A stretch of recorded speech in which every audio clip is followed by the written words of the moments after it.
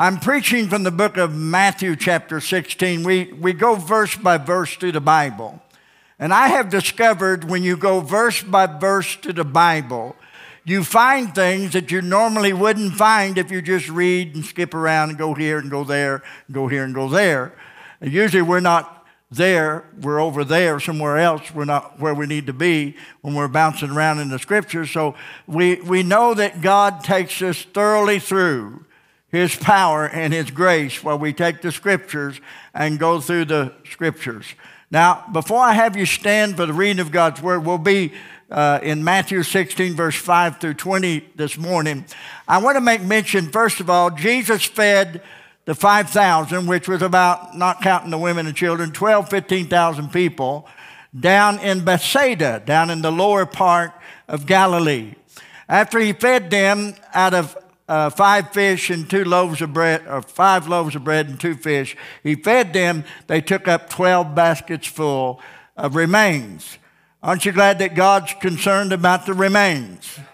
Amen. Sometimes I feel more like a remain than anything else. But God is concerned. So they picked up 12 baskets full of the remains, the fragments, the Scripture says. And then from there he went up high north in the Sea of Galilee. He went up into Tyre and Sidon section.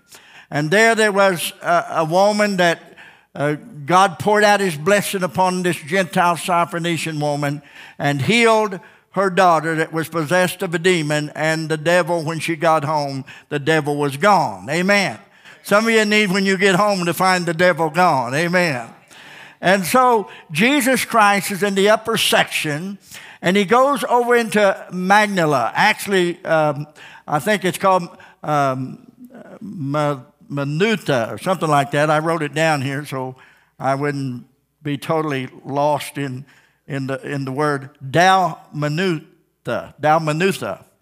Who in the world would name a providence Dalmanutha? But anyway, but nonetheless, there in that area, and He took a ship to Dalmanutha or Magdala. And Magdala is actually where Mary Magdalene came from, a very pagan, very idolatrous area, a place of false gods and false worship.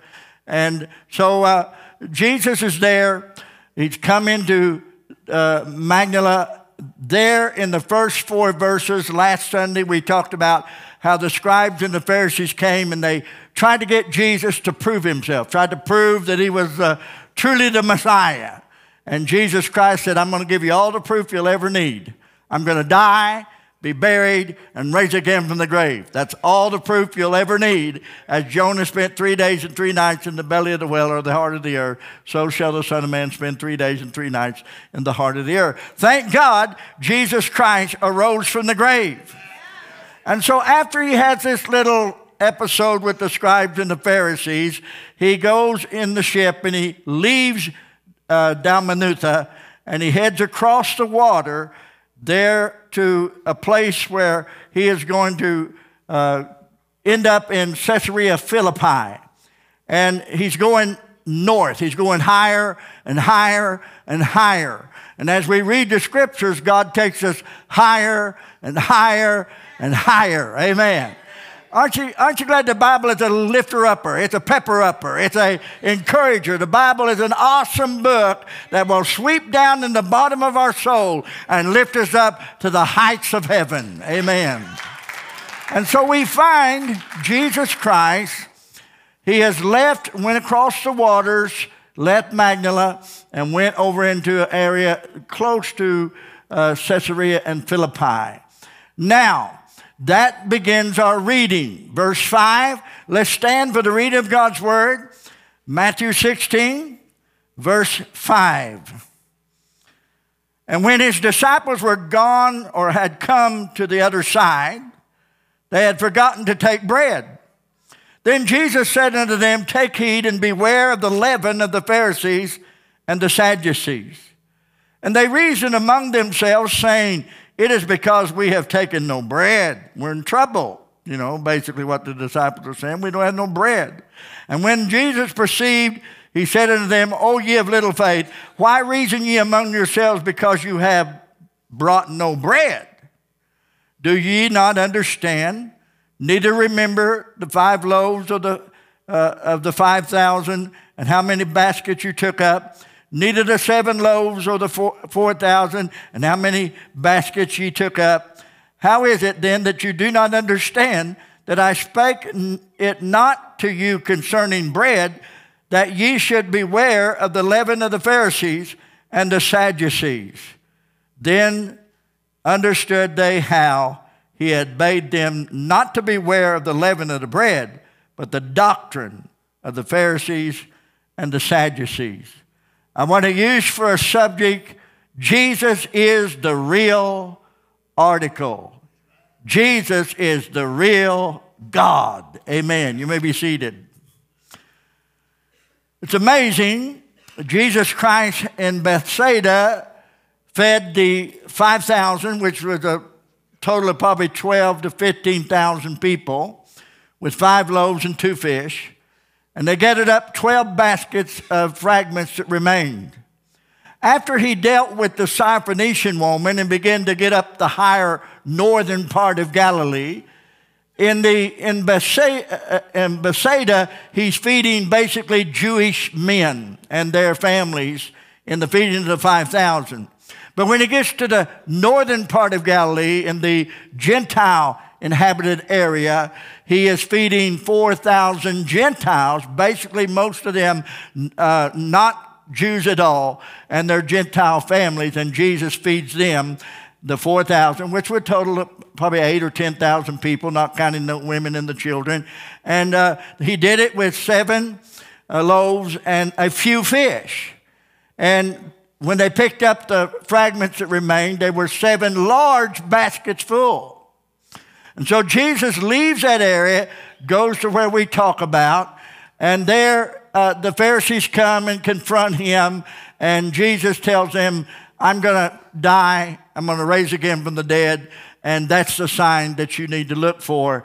I am the true Messiah. And then he crosses the water, leaving Dalmatha, or Magdala, and he comes there to a place where they're on the ship, and as they're going across the sea in the northern part, now they're going, listen to me, they're going to the high north of Galilee.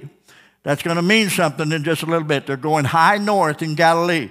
They're going up into the Gentile territory where Jesus has been there for several weeks, probably even months. He's been in that area ministering, showing the disciples that God is a God of not just the Jews, but also to the Greeks and the Gentiles as well.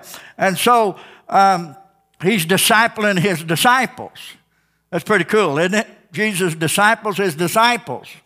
And so they cross the sea, they get out on shore, and they're getting close to Caesarea Philippi. And as he's walking away from the ship, Jesus Christ says to them, beware of the leaven of the Pharisees and the Sadducees. Oh, the disciples said, now we're in trouble because we forgot to bring bread. We are in trouble. We don't have no bread. Mark chapter 8, verse 14 says that they said, now the disciples had forgotten to take bread, neither had they in the ship with them more than 1 loaf. So they said, we can't go back to the ship. They've got away from the ship. They're walking along, and here they are walking along, and all of a sudden Jesus Christ said, beware of the leaven, the bread of the Pharisees and the Sadducees. Beware. And they said, oh man, we're in trouble. We forgot to bring bread. Jesus wasn't talking about bread here. He was talking about the doctrine of the Pharisees and the Sadducees. But they were scared to death. Now, in the reading that we just read, you find no bread, verse 5 through 7. You find plenty of bread, verse 8 through 10, where Jesus reminded them, how many loaves did you take up? They said 12 baskets full. How many loaves did you take up? The feeding of the 4,000. They said 7 full baskets full. And why is it that you don't understand what I'm saying? Jesus Christ is the true bread. So in verse 5 and 7, no bread. Verse 8 and 10, plenty of bread. I mean, Jesus Christ can provide plenty of bread.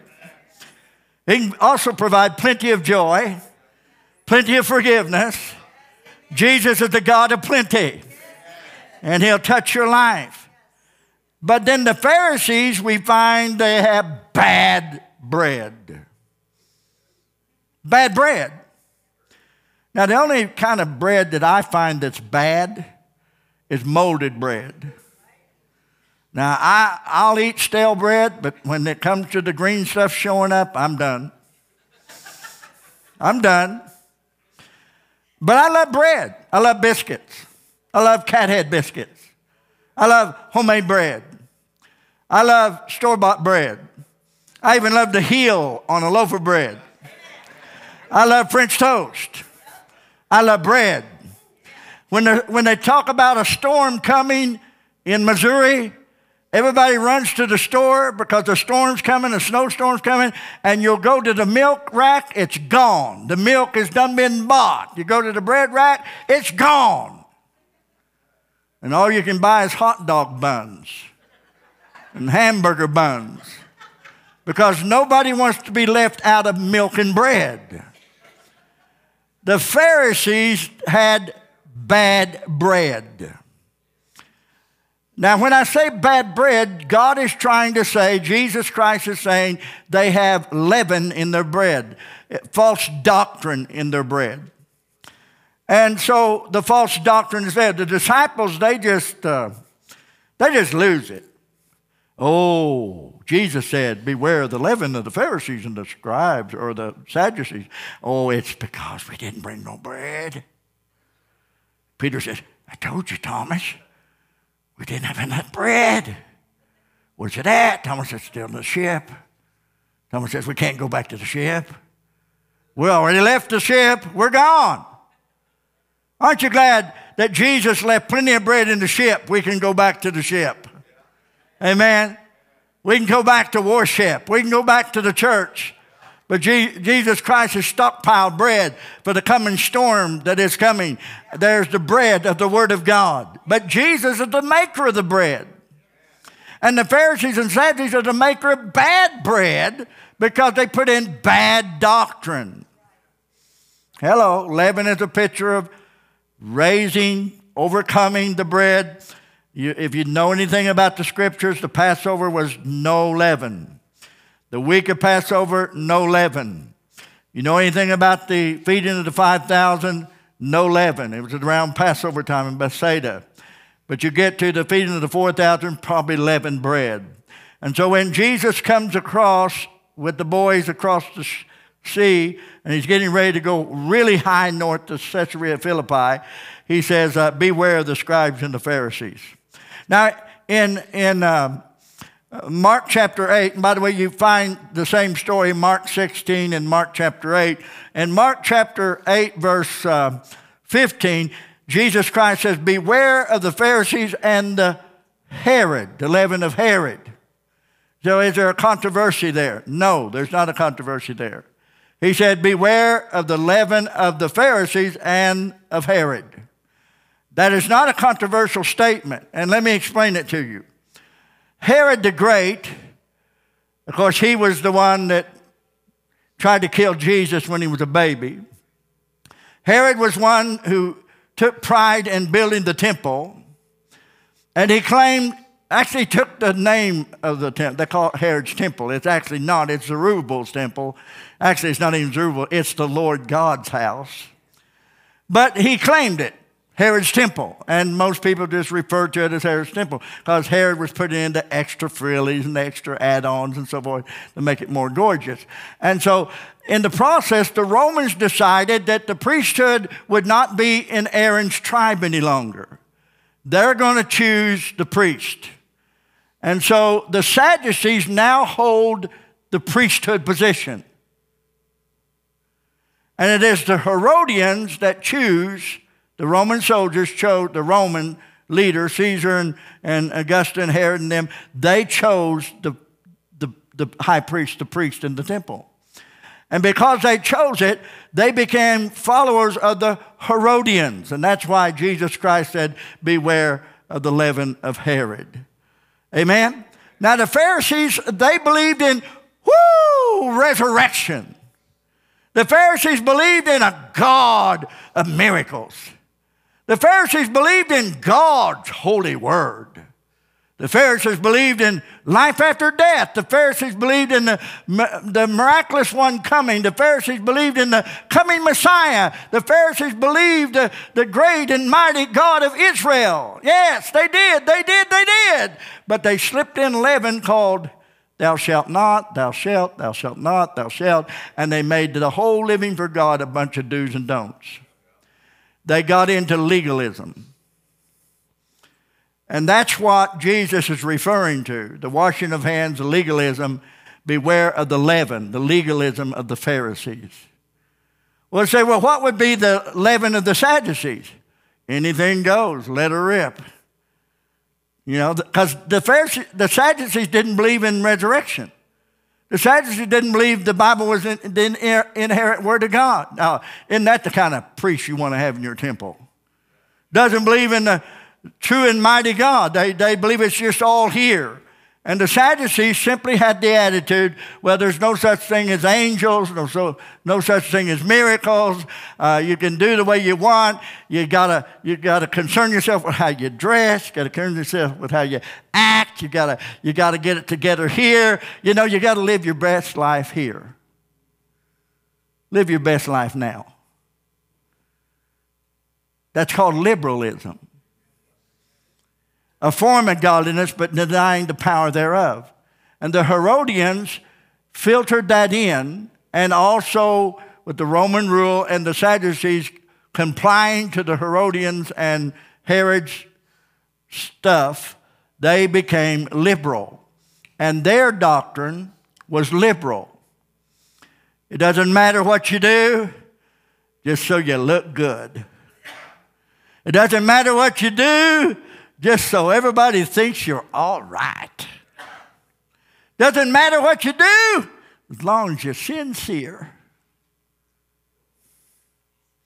The Pharisees, no. You're going to hell. It's going to be more than just sincerity. You got to keep the law. Conservative is basically not just conservative, legalism. And so Jesus said, beware of the leaven of the Pharisees and the leaven of the Sadducees, because they will corrupt and they will produce nothing but bad bread.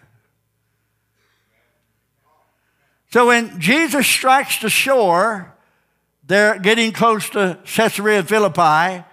He says to his disciples as he gets off the ship and they get away, beware of the leaven of the Pharisees and the Sadducees. And immediately the disciples panicked. Said, we can't run back to the ship and get the bread. There's only one loaf there. You know, he's talking about bread. And Jesus Christ says, wait a minute. Hold on, boys. Hold on. Don't you remember the miracle of the feeding of the 5,000?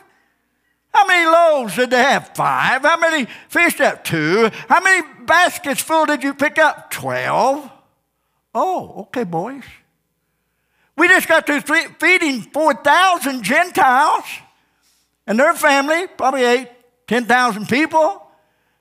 How many loaves did you have? 7. How many fish? Oh, a few. That's called sardines. Nasty. You say, well, I like sardines. You don't have to tell me that. I can smell you a mile away. How many loaves you pick up? How many baskets, fragments? 12. Oh, you don't get it, boys. Oh, ye of little faith. What's the matter with you? Don't you know that the bread of life is walking with you? You don't have to worry about joy when the joy of the Lord is with you. You don't have to worry about forgiveness when the Son of God walks with you. You don't have to worry about life. You don't have to worry about death. When the Son of God is with you, He's the life, the way, the truth, and the life. You don't have to worry. I am the bread of life. And Jesus Christ is the bread of life. Amen. Hallelujah. Then they understood. Look at verse 11. How is it that you do not understand? I spake it not to you concerning the bread, and ye should beware the leaven of the Pharisees and the Sadducees. Then, verse 12, understood they how that he had bade them not beware the leaven of the bread, but the doctrine of the Pharisees. They said, oh, now I get it. And that's my prayer for you. Oh, now I get it. Because if you don't have a, now I get it, you're not going to make heaven your home. You've got to have that, now I get it, if God's really going to do something dynamic in your life. And so Jesus is basically telling them, I am the bread of life. John chapter 6, verse 35, the whole chapter is about the bread, manna from heaven, the bread of life. And Jesus Christ said, your fathers, Moses didn't give you the bread of life, but my Father in heaven. Verse 35 of John 6 says, and Jesus said unto them, I am the bread of life. He that cometh to me shall never hunger, and he that believeth on me shall never thirst. You say, what is that verse saying? I am the bread of life. He that cometh to me shall never hunger, and he that believeth on me shall never thirst. What is that verse saying? Jesus is our bread and water. But it isn't just any old bread. It's living bread. Iron fortified, faith fortified, spirit fortified, life fortified, nourishment fortified, living bread. So it's our bread and water. Real bread from heaven that you'll never thirst again, and real water from heaven that you'll never thirst again. You'll never hunger again, never thirst again. Isn't that beautiful? So Jesus is our bread and our water. It's not just any old bread and water. I love homemade bread. Judy makes good homemade bread. Judy makes awesome homemade bread. She makes homemade bread better than Lambert. She makes good homemade bread. In fact, every now and then I want to pick one up and throw it at Joshua, one of the grandkids. I just get that urge in me. She makes good bread. But I wouldn't want to live my whole life just eating bread and drinking water. But Jesus Christ says, my bread has meat in it, has protein in it. My bread is the staple of life. My bread is eternal life. My bread will satisfy you, and my water will be a well in you, springing up into everlasting life, and you will never thirst again. My water is life. Jesus is the real article. Amen. He's the real, genuine Son and Lamb of God. So you can go back to the ship because Jesus left a lot of bread in the ship. But why go back to the ship when you can walk with the master of the ship? You can walk with the God of glory, and he can just make bread for you as you walk along. Amen? I mean, you're just walking along, and you say, I'm kind of hungry. And the Lord just pinches off a piece of bread and hands it to me and says, there. I start chewing it. I get it all gone. I say, I'm kind of hungry again. Lord just breaks off another piece of bread and hands it to me. I just eat it. And I say, I'm still hungry. And the Lord says, that's what I want you to be. I want you to continue to be hungry for my bread, because if you'll eat of my bread, you'll never hunger again. I'll keep good tabs on you. I'll take good care of you. Amen? Hey, with God, you can eat all you want.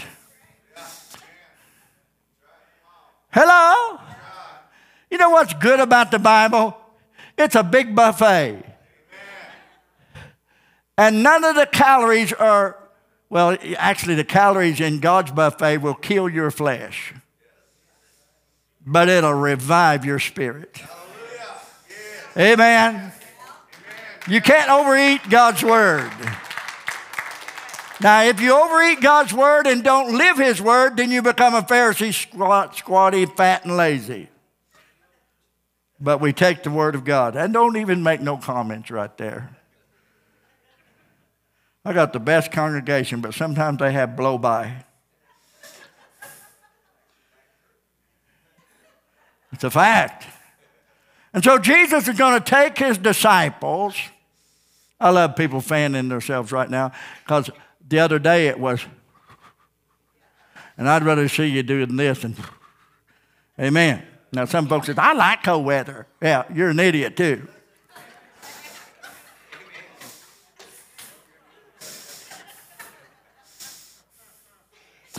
All them people I know that says, I like cold weather.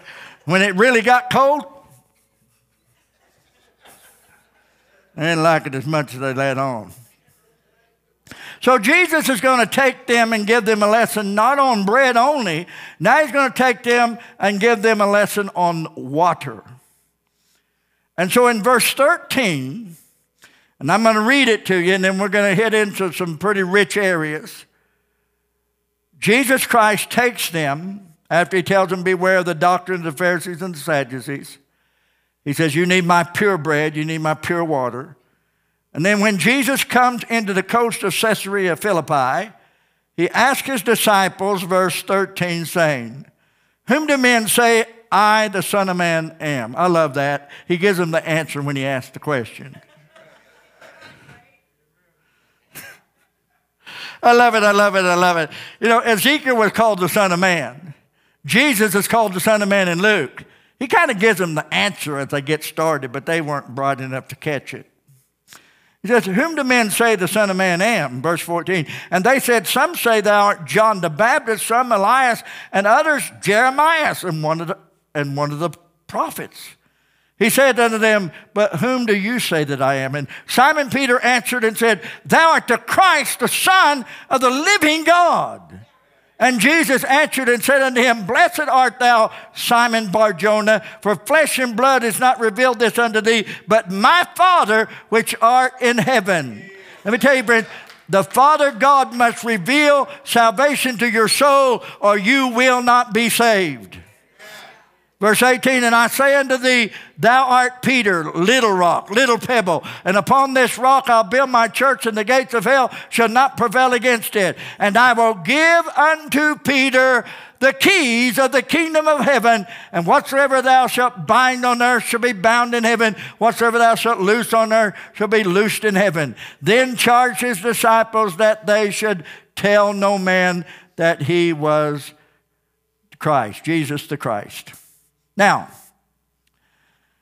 this is a beautiful picture. Jesus takes his disciples to Caesarea Philippi. That's high north, way high. It's 35 miles from northern Galilee, way up high. It's so high, it's where the Jordan River begins. Caesarea Philippi is there at Mount Hermon. Mount Hermon, at the base of Mount Hermon, was the beginning of water coming out of a cave that produced the Jordan River. And the Jordan River would roar down into Israel, down into the Galilee, out the other side of Galilee, down into the Dead Sea. Jordan River would be the life stream, the artery life of Israel. And from Mount Hermon, there'd be snow caps year-round up there, and water would come out of that cave, gushing out. And at that cave, Jesus Christ comes to that wall, Hermon, the highest mountain in the region. In fact, I think that's where Mount Transfiguration took place. And there, at the bottom of the base of that Mount Hermon, was a huge rock. That rock protruded up like a tall fortress. At the bottom of that rock was a big cave, and out of that cave gushed the waters, the headwaters of Jordan. It was also a place where the god Pan was worshipped. It was a place of heathenism, a place of cults, false gods. It's a place where they worshiped the half man and half goat. The man had a head of a man, but feet like a goat. It was there they offered sacrifices to the god Pan. Goats, all kinds of vile iniquity. It was there at Caesarea Philippi where it was Roman, Greek mythology and wicked pagan worship. And Jesus comes right to the place where the Jordan River protrudes out, and he says, right there where that big temple is, that false god, that god Pan, that false temple. Who do men say the Son of Man is? And they're standing there looking at that water gushing out. They're looking all around at these pagan gods and this pagan temple. And Jesus says, who do men say the Son of Man is?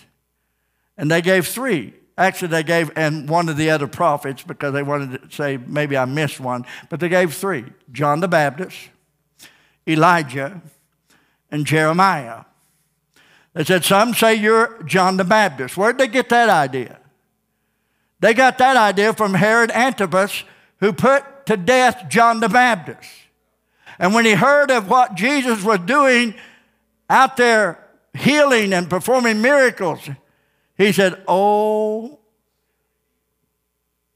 John the Baptist is back from the dead. Herod says, oh, John the Baptist, he's going to get me. He's going to get me. He's going to get me. He's going to get me. And he started a rumor that Jesus was John the Baptist risen from the dead. That was a rumor from Herod. Then you have Elijah.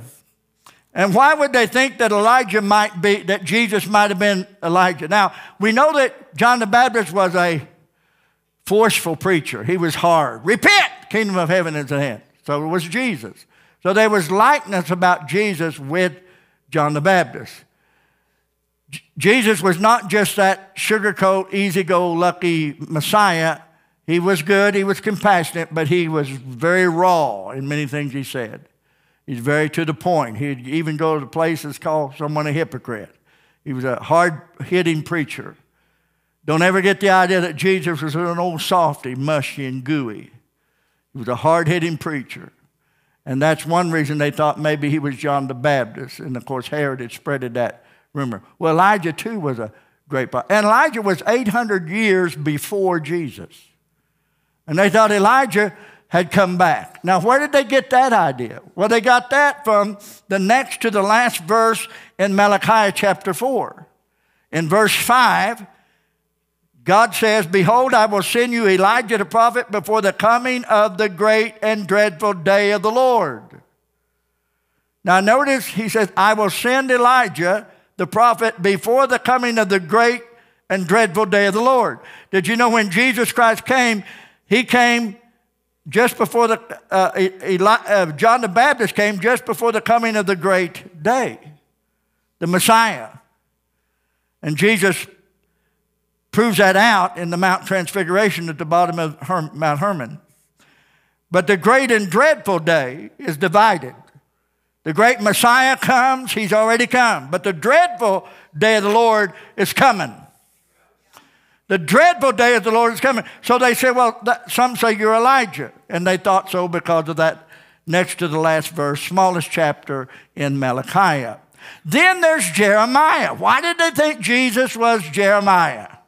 Not the disciples, but why did they think Jesus was Jeremiah? Well, Jeremiah was the weeping prophet. He was the one crying. He was compassionate. He was sobbing. And they saw a side of Jesus that was so soft and so tender and so compassionate.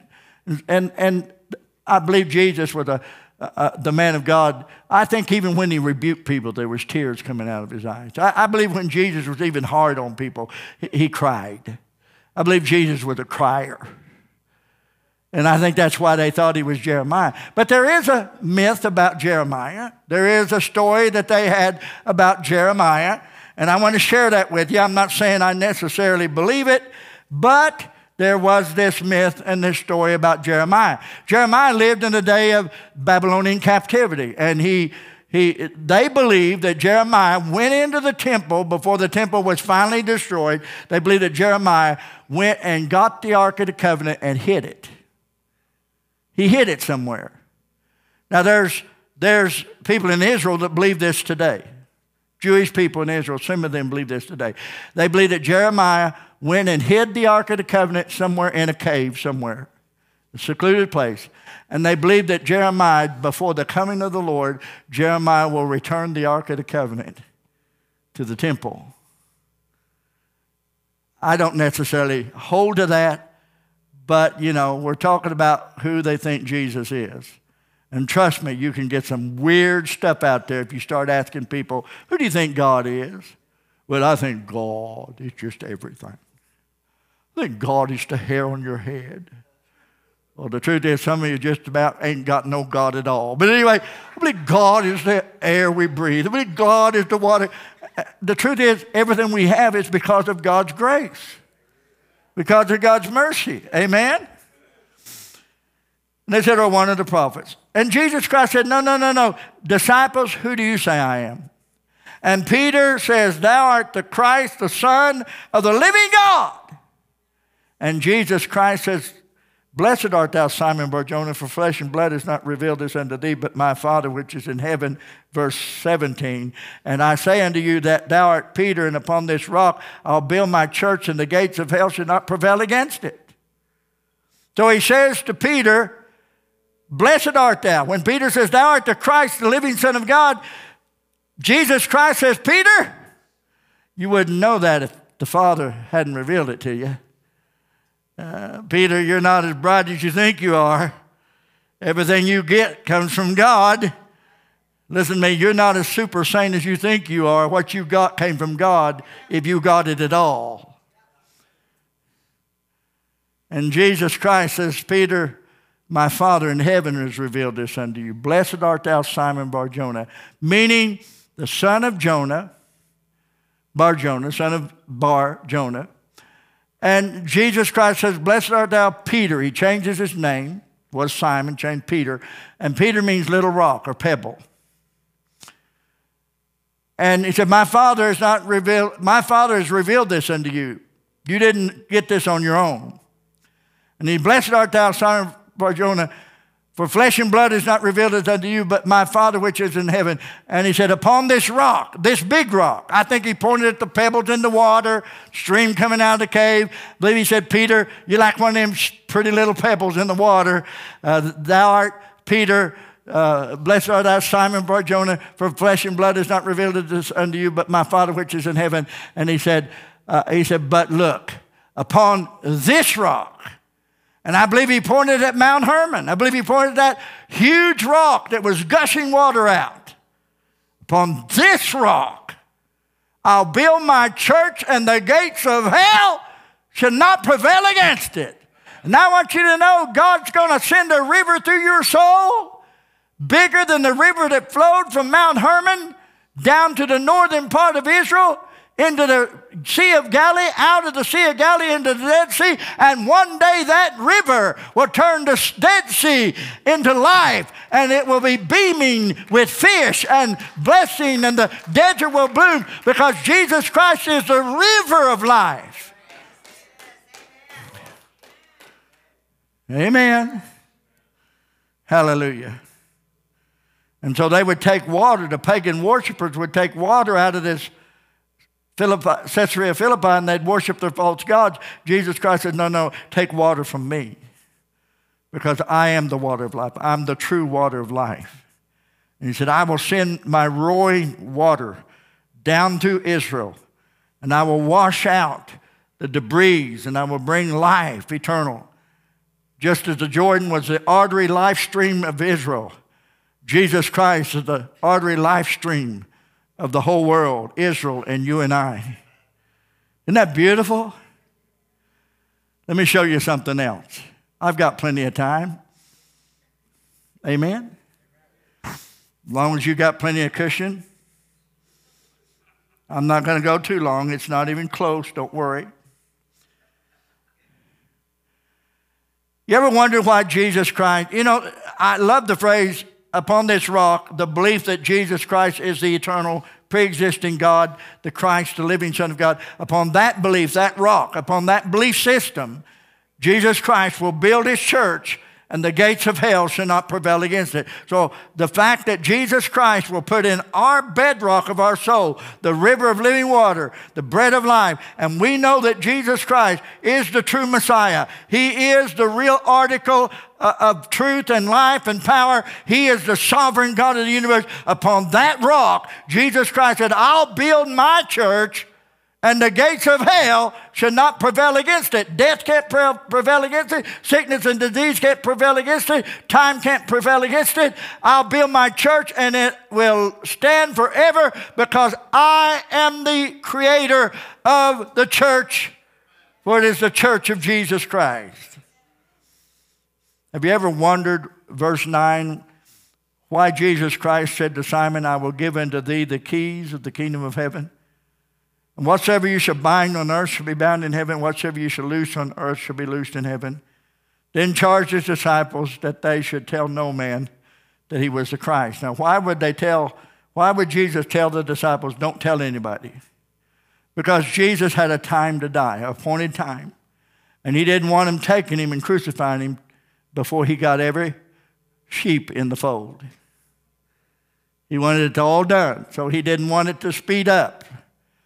Now, the question is, why did Jesus give Peter the keys?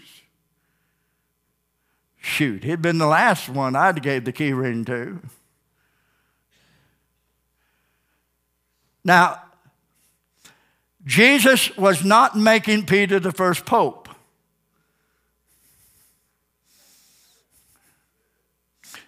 Nor has the keys been handed down, second pope, third pope, fourth pope, fifth pope. If that were true, somewhere they lost the keys. I'm not being critical. I'm just saying that this is a type. Peter would hold the keys. Now, there's a lot of charismatic teaching on whatsoever you bind on earth shall be bound in heaven. Whatsoever you loose on earth shall be loosed in heaven. I'm not against intercession. I think we ought to join together and bind and fight the devil. I think we ought to get together and loose people and pray for people and ask God's blessing. But let's look at the closer look at this. Peter is going to be the one. He has the key. He's going to be the first one to announce the day of Pentecost.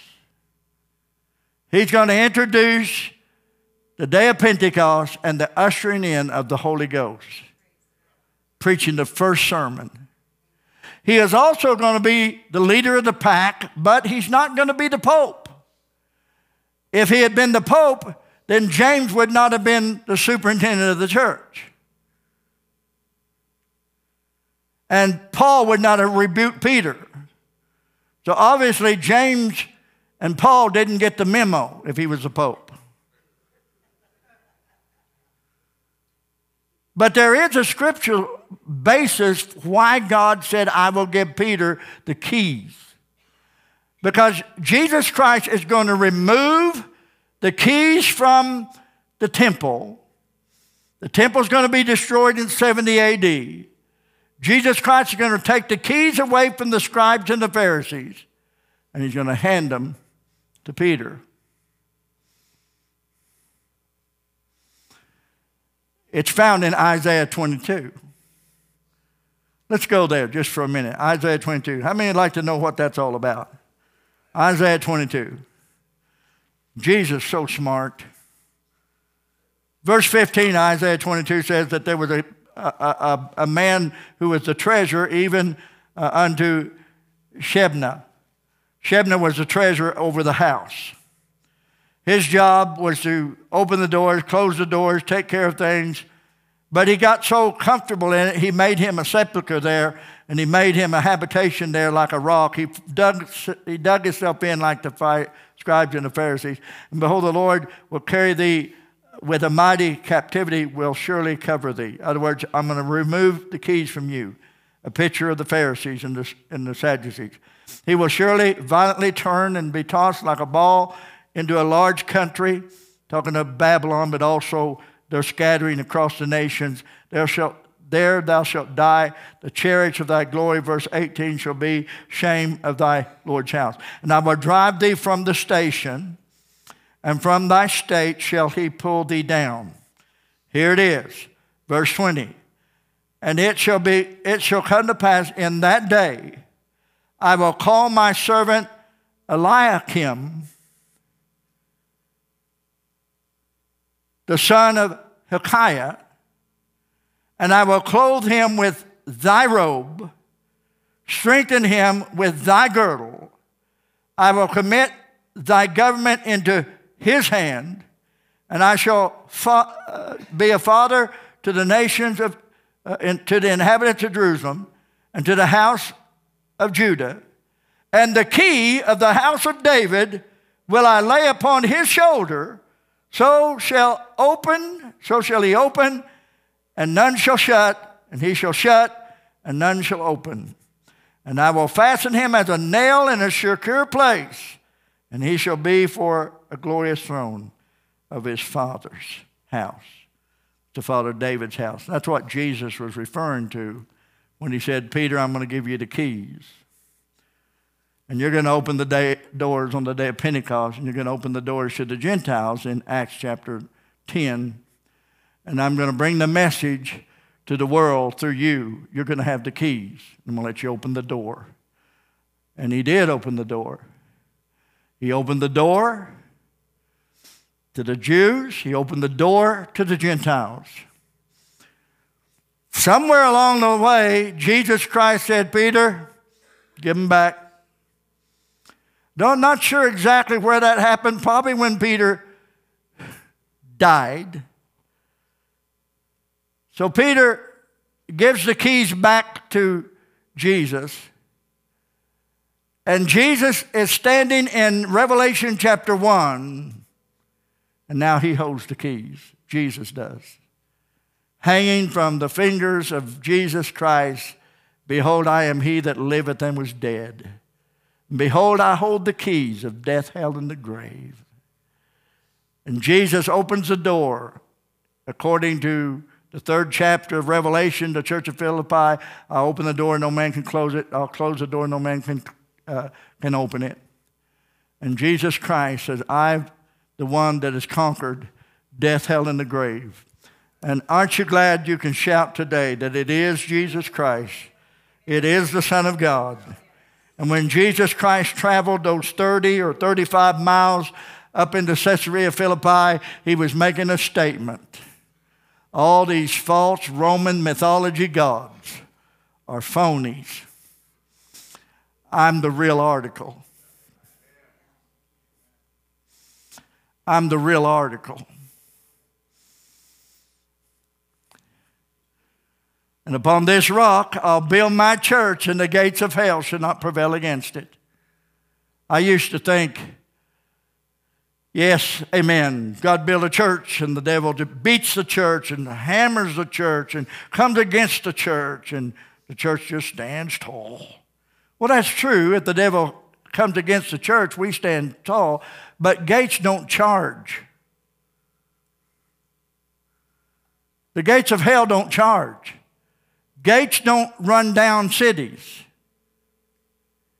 The first thing you do in the Old Testament and the battle in the 400 years between Malachi and you go to the city and you break down the gate. You come through the gate to take the city.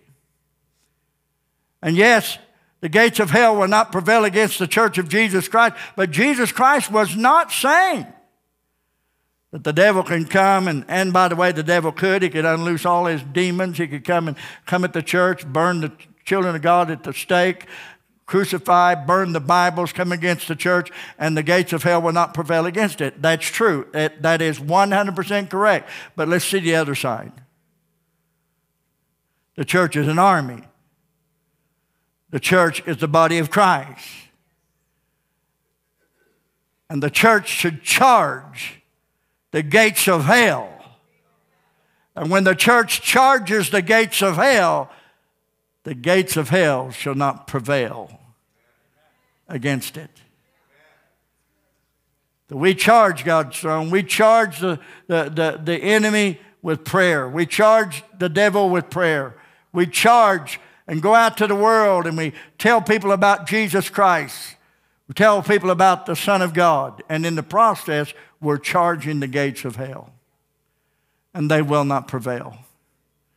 We need to knock a few gates of hell down and pull some people out of the influence of hell and snatch them out of the fire. I don't mean after they die, I mean before. We need to bring people to the goodness of the Lord. Aren't you glad that Jesus is the true article?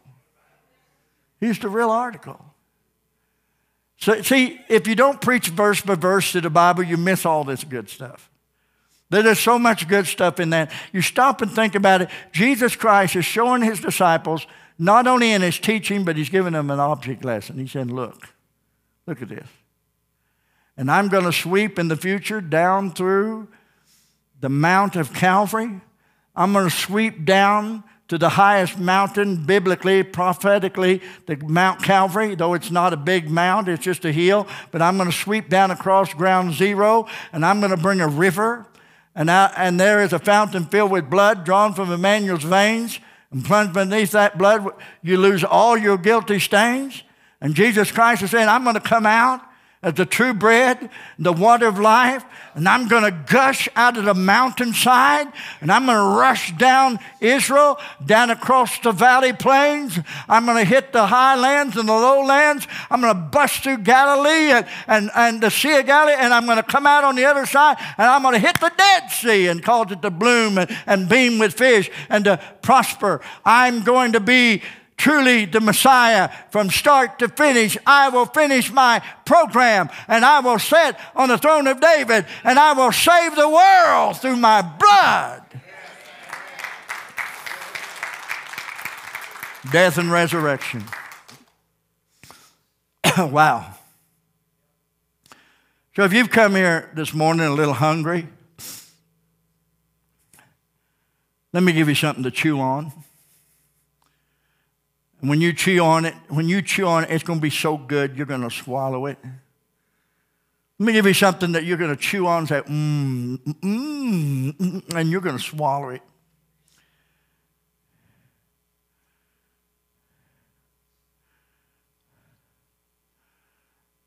I want to encourage you, if you're hungry today, Jesus Christ can feel that hunger in your empty heart.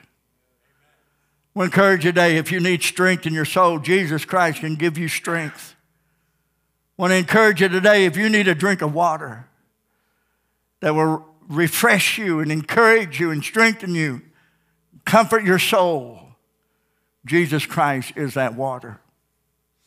He is that water of life. Out of his belly shall flow rivers of living water, the believer will. For Jesus Christ will put in you a well of life springing up into everlasting life if you will just turn to Jesus Christ. And so it all begins somewhere. So, well, preacher, I don't know whether I'm saved or not. Well, you got to start somewhere. So, preacher, I don't know whether I've ever been saved or not. Well, you got to start somewhere. You say, preacher, I'm not sure what to do. Well, start somewhere. Why don't we just go to the mouth of Caesarea Philippi, Mount Hermon? Let's go to the mouth of Mount Calvary. Let's go and confess Jesus as my Lord and my God. Let's start somewhere. Say, there's sin in my life. Let's start somewhere. Say, I've got my life all messed up. Let's start somewhere. Let's start with the confession, the profession of Peter. Thou, Jesus, thou art the Christ, the living Son of God. You're the true bread. You're the true water of life. You're the God of heaven. You are the certified, legit, sovereign, real article. And when you start there, the river will swell. When you start there, the journey will progress.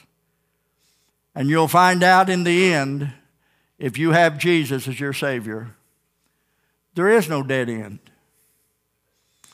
There is no dead end with Jesus. Amen? Hello? I grew up in Ozark,